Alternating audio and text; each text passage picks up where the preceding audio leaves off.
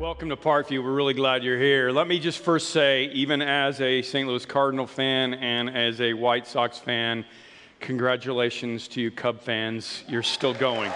Okay, I want to be a big person. I just want to be, I want to say that, okay? I know it's, only August and we know how it goes, but good, I'm rooting for you. And I'm not rooting for the Bears. I'm just going to say this right up front. Don't invite me to any games. I work on Sunday anyway, but I came up with a list of reasons why I am not going to go to any Bears games this year, okay? First one is, every time I go, they ask me for money. Then it's the people I sit by aren't very friendly, right? Sometimes that happens. The seats are uncomfortable and someone is always crawling over me. Is that happening to you right now? The coach doesn't listen to me when I make suggestions, right? Some games went into overtime and I got home late. It's ridiculous. The games are scheduled on weekends. Why do they do that? I have other things to do on the weekend. And besides that, my parents forced me to go to games when I was younger, and I just don't think that's right. I'm not going to take my children to games because I want them to choose what team they root for when they grow up all on their own. And the biggest reason was sometimes I sat by hypocrites when I went to Bears games. Packers fans, you may have noticed that was a little tongue-in-cheek on the reasons people give me why they don't want to go to church, right? It's ironic that you could be so excited about a sports team or something else. If you go to a Bears game, it could be sleeting, snowing, it doesn't matter. Those people they're still there. They could be at home having a much better view on their TV, but they're there because they're fans. Cub fans will buy season tickets 100 years in a row without any reason, right? Sox fans, if our team's in the World Series, we don't even go to the game. It's really, really weird. But it's not just sports. People are into a lot of things. They're into hobbies. They have their clubs. They're into fitness. Here's the newest thing, and I know you may not even understand it, and I certainly don't. The newest fad that people are into is called LARPing. Have you heard of LARPing? It's live action role play. Okay, you literally dress up as a character and kind of play Dungeons and Dragons or some kind of a game. And I'm sorry if there are any LARPers out there, but wow, I don't know how you could get into going out into the woods wearing, your little medieval costume, having a cardboard sword. It looks like a bunch of grown-ups acting like kids, okay? Oh, you got me with your cardboard sword, I'm gonna die. But then again, isn't that what a fan of anything is? Kind of a grown-up acting like a kid, right? Each of us has something, or at least at one time had something inside of us that stirs our soul. Each of us has something that we're very passionate about, that we're so passionate about that we would get there early, that we would stay out late, that we would pay too much money, that we would sit in a lousy seat to be a part of it. And how many people does that describe their experience with God? What kind of a world would be more excited to be in the presence of Derrick Rose or Taylor Swift or a bunch of grown-ups in plastic medieval costumes than in the creator of the universe? I get it. If God was physically here and we could see him, everybody would want to come, and I get that. And if the only God that you ever got growing up was some boring guy trying to tell you about God, or some angry guy yelling at you about God, or some guy walking down the aisle waving smoke at you about God, then I can understand why your experience with worship might be tainted just a little bit, okay? I get that. But don't miss the beauty of what worship ought to be. Some of you are becoming soccer parents for the first time this year. As an expert in the field, let me explain to you, if you've got little ones and you're just starting into soccer parent land, okay, here's how it's going to go. First game, the ref's going to put the ball down, and all the kids are going to run over to it, okay? And some little kid's going to kick the ball, and all the little kids are going to run over to it there, okay? And then some kid's going to kick the ball, and they're all going to run over to it. It'll be cute for about 2 minutes, and then you'll be on your phone checking Facebook. I promise you. Oh, yeah, way to go, Johnny. Because it is not soccer, okay? It's not even a form of soccer. It's just little kids running around chasing a ball. Soccer can be good, soccer can be interesting, but that's not going to be. So I get it, okay? God could be awesome, church could be awesome, and it might be, it might not be. That's irrelevant, okay? I'm gonna do a series in September called Rumor Has It.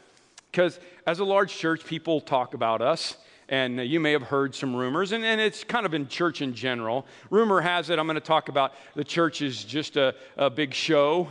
I'm going to talk about how the church is too big, and the church is always wants my money. Those are the three rumors I'm going to address in this series.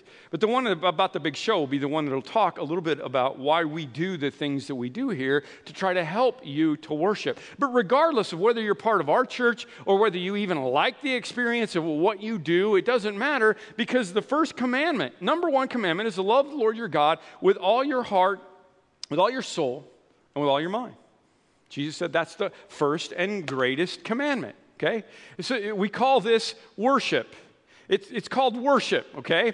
And it literally means worth-ship, okay? It's about giving worth to something. See my little magic screen here, right? Worship is worth-ship. I'm going to give worth to something. That's how it's going to go.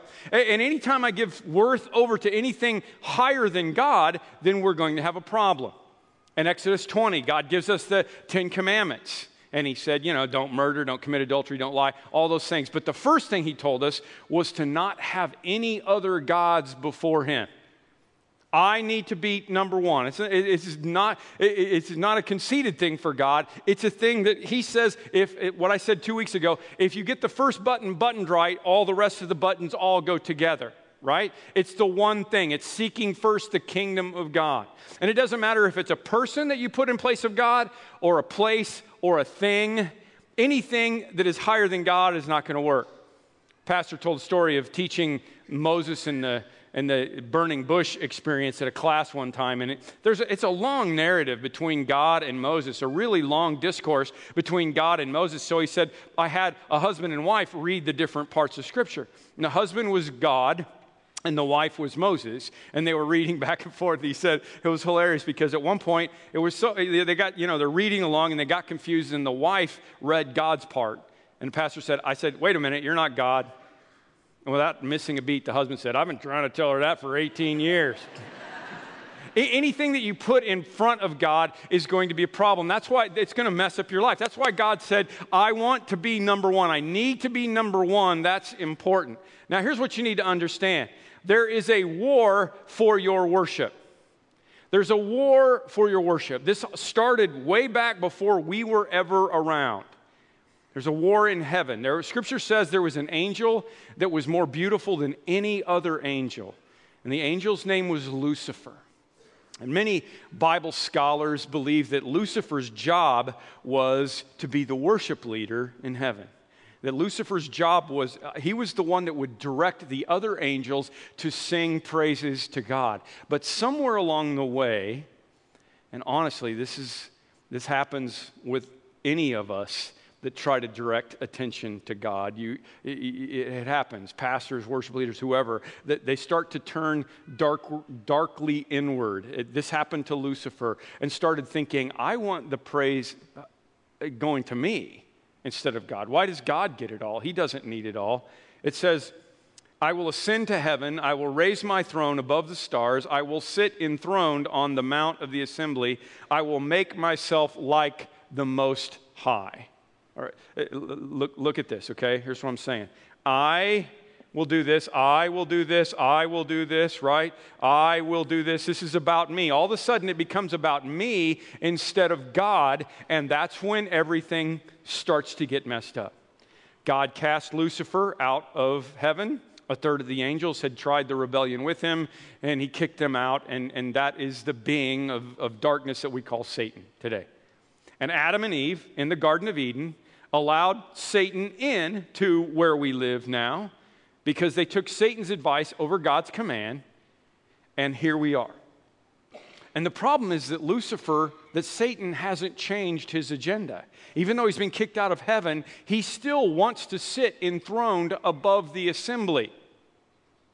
So the deal here is that you have a choice between worshiping God or worshiping Satan. And I know you're like, whoa, wait a minute. I've never been a Satan worshiper. I mean, that's not going to happen. I know it's not. In other countries, sometimes Satan is pretty good at getting people. If you go to Haiti, there's a lot of dark voodoo. There's a lot of dark satanic stuff in some other countries. In the U.S., there are some people who worship Satan. But for the most part, Satan realizes that all he has to do is to get us to worship anything other than God, and he still wins.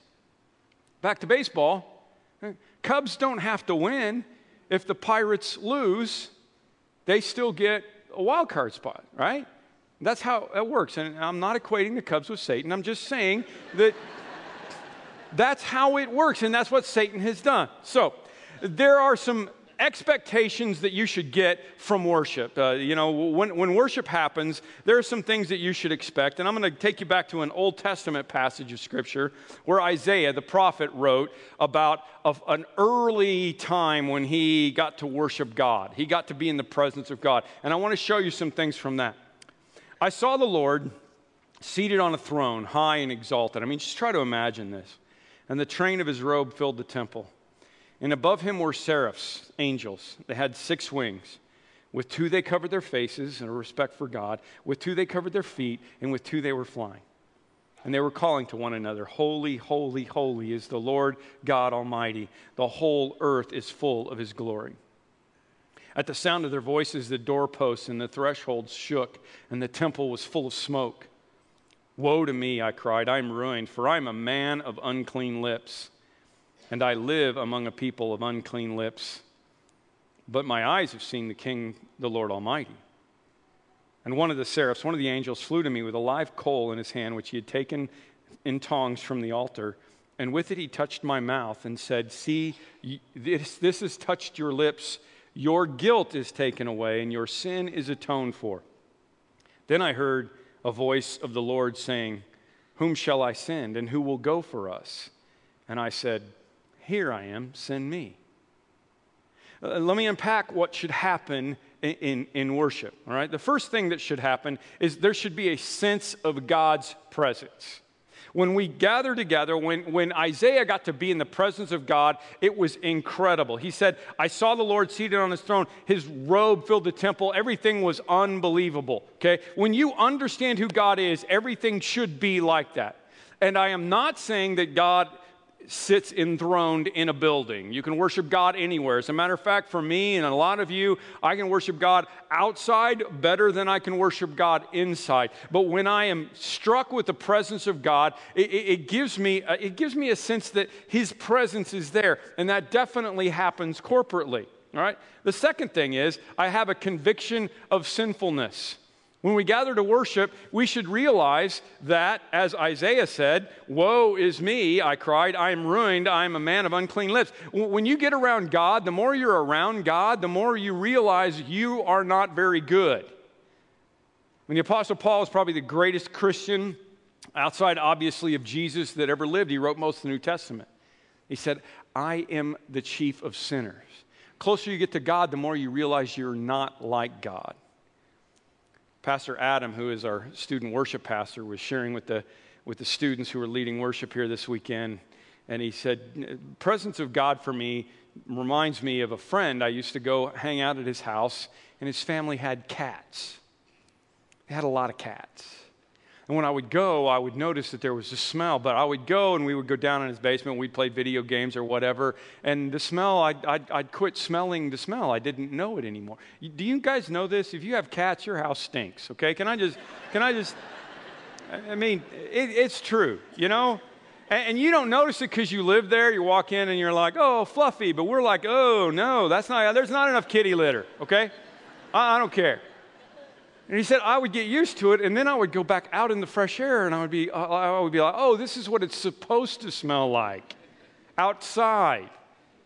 Okay, that's what happens when we come into the presence of God. Every week, I get all cat smelly, you know? That's what I do. I get all cat smelly in my life, and then I come to worship and I go, oh, wait a minute, I'm in the presence of God.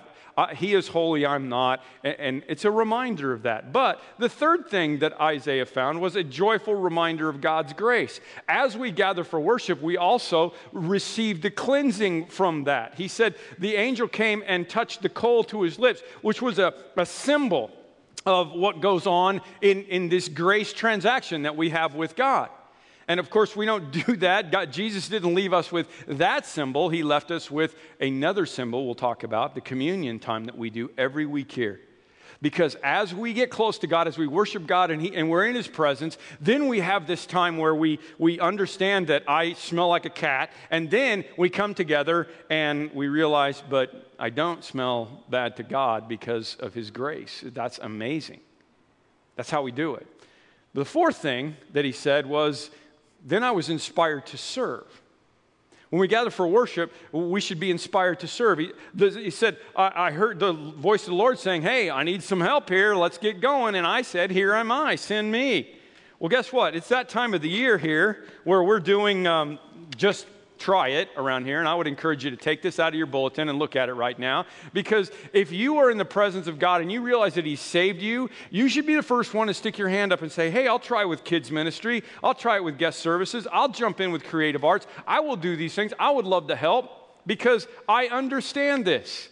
And this is the time of the year. Listen, you guys, we got a lot of cool stuff that's going to happen this fall. I mean, we are working on campuses. We are working on all kinds of stuff. We are filling back up after the summer. Obviously, we need some help. We need you to do this. Here am I. Send me. You know, on churches, a lot of times in the old days, they would have a sign that said, enter to worship, depart to serve. That's what happens when you're in the presence of God. Now, the purpose of worship is not for you. I need you to understand that. There are two parts to any kind of a performance. There is the audience and there is the performer, right? The problem is, a lot of you think that we are the performers and you are the audience. And that's not true. We are trying to help you to be the performers because the audience is just God. That there's only an audience of one. Let me explain it like this. Did any of you go to the Blackhawks celebration for winning the Stanley Cup? You go to the parade and the whole celebration down there. If I asked you if you did that, and if I asked you, was it good? I bet you would all say, yeah, it was really awesome. But not because the performance was great, right? They didn't play hockey at all. And the speeches weren't great because hockey players can't talk. Eh? Right? It was a success because everybody understood why they were there. The purpose was not to please the fans. The purpose was to honor the team. And people walked away saying, that was awesome. I hope the team understands how much we appreciate them. Well, the team is God. That's why we gather together. The Bible says, ascribe to the Lord the glory due His name. Worship the Lord and splendor in the splendor of His holiness. And there are many expressions of worship that we use to show God how we do this together. I mean, there are many expressions of how we do worship together, but let me break it down for you as best I can. First of all, music is a part of worshiping together. Let the whole world bless our God and sing aloud His praises. Why? I don't know. But God says in the Old Testament that we should do this. In the New Testament, it says we should sing psalms and hymns and spiritual songs. In Revelation, we are going to be singing around the throne, okay? And if I had to think about it, here's what I would say.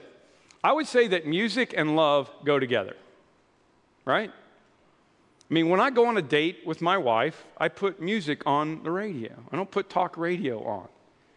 On the night I proposed to my wife, I had a complete mixed tape all put together. No, it wasn't an 8-track, smarty pants. It was a cassette. I had a cassette tape with all the perfect songs that I wanted to have for a perfect moment. A little Journey, Faithfully, right? A little Styx, Babe, I Love You. The cheesiest Styx song ever.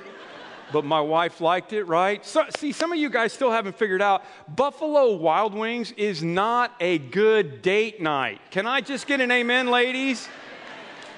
I mean, B-dubs is great, but not for a date night, okay? Sports and love do not go together. Music and love go together.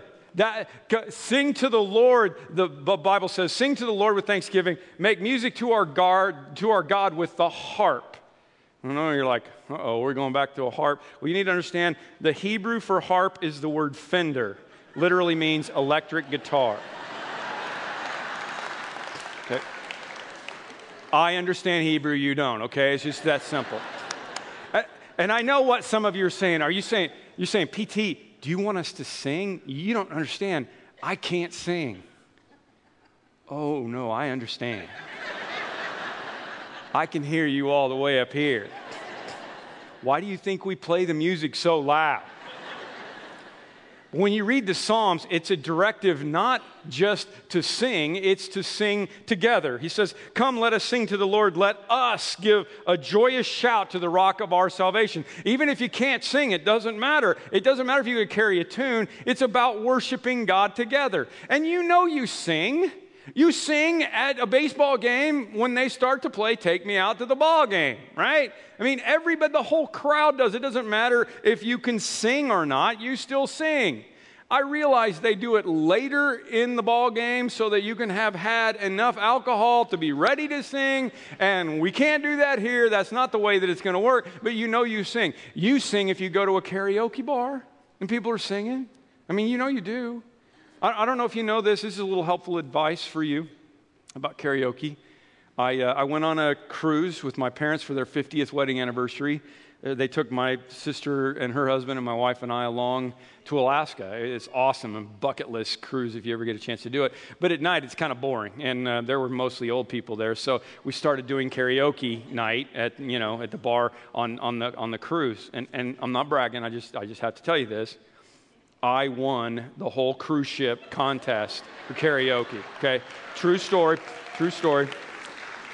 I'm not a good singer. My competition was an old guy singing Frank Sinatra and some drunk Texas girls singing Low Places, so it really wasn't that hard. But the key to karaoke, ladies and gentlemen, in case you want to know this, is to pick the right song, right? You're going to go to a karaoke bar, you've got to sing the right song. The reason I won is because I got up and I said, it's my parents' 50th wedding anniversary, and then I sang, your mama don't dance and your daddy don't rock and roll. And the place loved it, right? You got to pick the right song. If you're going to a karaoke bar tonight, oh, no, honey, I'm good. I could have another, but I probably should. I mean, that is a singable song. You want a singable song. And if you're in an older crowd, this is the slam dunk karaoke song of all time. Hit it. Hands, Am I right or am I right? Right? touching hands, reaching out, touching me, touching you. Sweet Caroline. Ba, ba, ba. See, you did it. You did it. Don't tell me you don't sing. Bump, bump, bump's not even in the song. Neil Diamond never did that.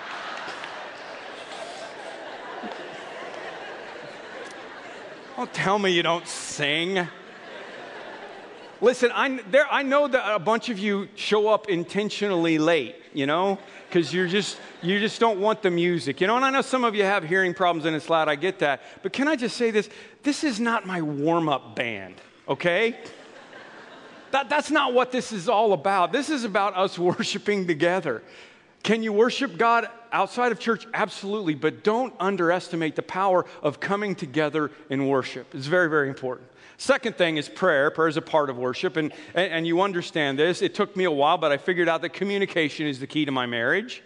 Communication is the key to a relationship. And communication is the key to God. And the same is true with God. And again, you should do this every day. We should do this every day. We should have communication with God. But the community aspect of worship is really, really interesting. Jesus said, for where 2 or 3 come together in my name, there I am with them. He doesn't mean like if you're by yourself, God's not going to listen to your prayers. He means that there's something really important about corporately coming together and worshiping together and praying together and doing that all together. There's a special relationship. There's a special relationship with all of it. The writer of Hebrews said, let us consider how we may spur one another on towards love and good deeds. And let us not give up the habit of meeting together, as some are in the habit of doing, but let us encourage one another, and all the more as you see the day approaching. We have music and we have prayer, we gather together. Then there's communion. Communion is a part of worshiping together. It's a part of what helps us to understand that we are freed from the power of sin. It's the symbol for the coal touching our lips for us as communion. And we do it every week around here, and we do it corporately. I mean, I don't think there would be anything wrong with you doing it by yourself, but Paul, when he's instructing the 1 Corinthian church, he says, listen, when you come together, I want you to do this. When you come together. It said, on the first day of the week, we came together to break bread. It was something that we do together. So what should your attitude be here in a moment when we do communion? Should you feel guilty? Because, of what I've done in my life, because I'm unclean, because I'm not good enough to be next to God? No, because your sins have already been paid for by Jesus Christ by his death on the cross. You've already been paid for. Well, when I take communion, should I feel grief then because Jesus died on the cross? No, because he didn't stay there. He came back to life. Your attitude at communion at the end of our service ought to be one of gratitude. Not guilt, not grief, but gratitude because of what God has done. Because woe is me, I'm a man of unclean lips, but the angel said, no, you're not. Your sin has been taken away. And the beautiful thing about communion, again, that we do every week here, is that even if you've not done it in a long time, or even if you've never done it before, we welcome you to have this sacrament, to have this act of you and God. It's just for believers. Even if today is the day that you say, Jesus, I accept what you did for me on the cross. I need forgiveness. I need for you to take the coal and touch my lips and absolve my guilt. I need that. And all of these aspects work together to help us to go back to the first commandment, to love the Lord your God with all your heart, with all your soul, and with all your mind. The first commandment. And you may be wondering, well, what, are you going to use a diving board? Because, Gene Apple had this diving board out. We're calling it Risk It. Here's what I want you to understand about risking it. When you worship God, you are literally going to be risking it. I mean, not like if you were in another country where there's literal persecution, but you're literally risking your life when you say, I'm going to turn it over to you, God. And there are some aspects to this that are really, really important. One interesting thing that we notice as church leaders, that the average amount of time per month that the average Christian goes to church, goes to worship, is 1.6 a month. Basically 1.5 times a month is the average for people going to church. That's down about half of what it was when I started ministry 32 years ago. And I'm not being legalistic about it. I mean, sometimes I don't go to church when I'm not here. There are reasons why other things happen, but you need it. You need to be here, and we need you here. And one of the things I would encourage you as you think about this coming season is to think about risking it and showing up. Not just saying, I think I'm going to sleep in today, or not just saying, I don't think I'm going to go, but realizing the importance of corporate worship and what it means together. Your kids need it. A lot of your kids make you come, don't they? I love that. I was talking to some people before the last service. They're like, yeah, we're not sleeping in because our kids love it. This is a part of their life. So awesome to have our kids leading worship right now. It's so awesome to know that we have these things going on. And I believe that worshiping God is risky. Okay, so when I say risk it, I'm saying make it a priority. But for some of you, it's way, way deeper than that. Because it's the number one commandment, and when you button the first button that way, when you decide to seek first the kingdom of God, it's going to change some things in your life. The number one commandment is to love God. The number two commandment is to love people. And when you turn everything over to God and you decide to really start worshiping God and really put Him as number one, it's probably going to change a whole lot of things in your life. And God may ask you, you may say, "Here I am, send me," and God may ask you to do some pretty crazy things. But it's worth the risk. You might think to yourself, well, does God really care? And does He really care if we worship? Well, first of all, of course He does. The reason He created us, and the reason He created us with free will, is because He wanted to have a relationship with us in the first place. And yes, it matters to God. I have, again, a new perspective on that. I won't show you pictures of my grandson, but I got to spend 2 days with Charlie this week down in Nashville. And he's 10 months old now. He's at that point, if you remember 10 months old as a parent or grandparent or whatever, 10 months is, when he's starting to crawl around, he's starting to pull himself up, right? He's not walking yet. He's definitely gifted, but he's not quite at that point, right? But he recognizes me now. I mean, because we can FaceTime, almost every day, and he at least knows I'm a friendly face. He knows I'm a good guy. And now that he crawls, he could, at this last time I was down there, crawl over to me and start to crawl up my leg. Don't be wearing shorts for that. It's not good. Crawl, stand up on my leg and steady himself with one hand and put his other hand up to say, "Pick me up, Daddy. Pick me up, Grandpa. Pick me up, Mommy. Pick me up, Nana. Pick me up, whoever you are. I know you're a good person in my life. I know that you're somebody that I can trust, so pick me up." Some of you may wonder why some of us put our hands up in the air. That's kind of what we're doing. We're just saying, "Hey, lift us up, Lord." Well, why does Charlie crawl over and look at me and smile?